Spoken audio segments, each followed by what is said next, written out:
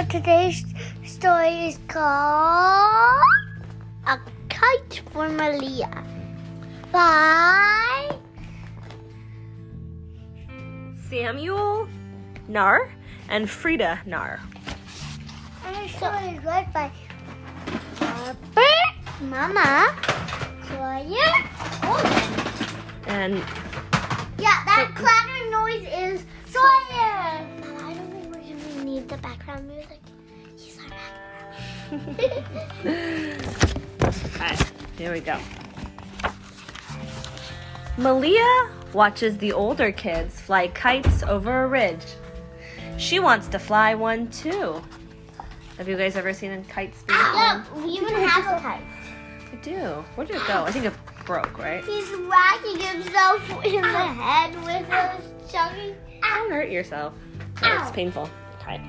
Mama, what's this? No, I don't want to watch you hurt yourself. No, thank you. Okay, that's enough. Thank you.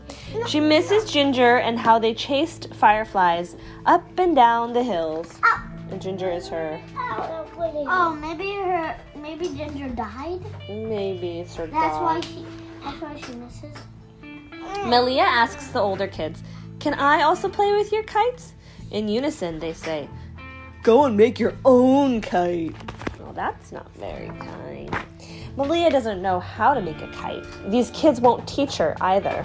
She wishes that their kites would get stuck in a baobab tree. Melia knows that some of the smartest people visit the library on the other side of town. She's played with Ginger in the fields of the library. Maybe one of them can assist her. With twists and turns, these dusty roads seem endless. Even so, the sight of the library fills her heart with joy. But no one here knows how to make a kite.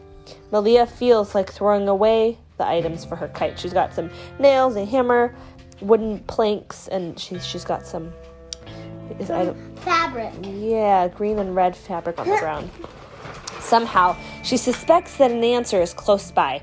She finds a book about kites hidden in a case. She discovers twinkles of beauty and silence. This aged booklet smells like success. She makes a kite with a bow on its tail. Ooh, it looks beautiful. Melia goes back to the ridge. Her kite won't fly. The older kids tease her in unison. That means they're saying it together. A pig with a bow still won't fly.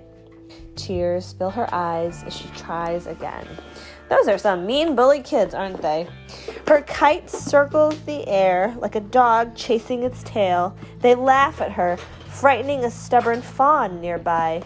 What's a stubborn fawn? There's a deer over there. So you're just looking at What them. is stubborn? Stubborn means is very strong in their opinions and doesn't really change their mind. Stubborn fawn?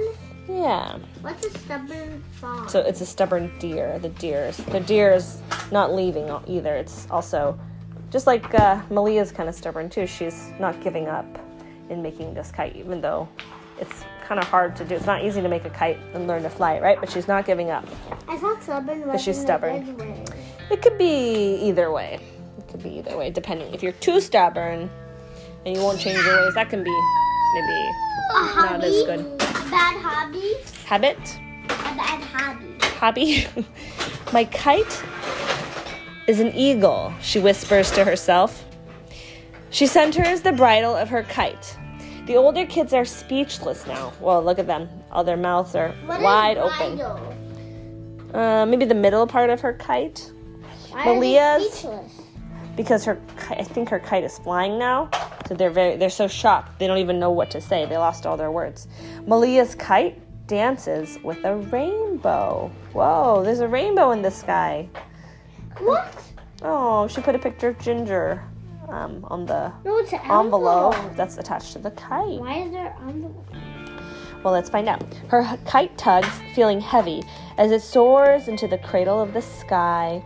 Melia's face beams with joy because she's tagged a note on her kite for Ginger. She's flying the kite for Ginger. Oh, she's sending it to heaven. Oh, I think so. You know, sometimes when people die, they go to heaven, or sometimes they get buried underground, so sometimes they go to the cemetery or to heaven. Yeah, and even if you're in the cemetery, you can still go to heaven. Perhaps her best friend might also hang a note for Melia on a star. So she's right here.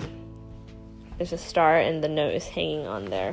Wait, that's her note. Melia feels her heart soar like the kite. Look, in the constellations, she sees the shape That's of her her dog. note. That's the note from Ginger. She knows that Ginger is happy, chasing fireflies in the sky. Aww. And he is. Yeah, he is. Just like before when he was alive. Or Ginger's a girl or a boy? I'm not sure, but in the beginning of the picture, like a boy. she's trying to she's trying to eat the fireflies in the first picture. And that is The Thank you, Sawyer.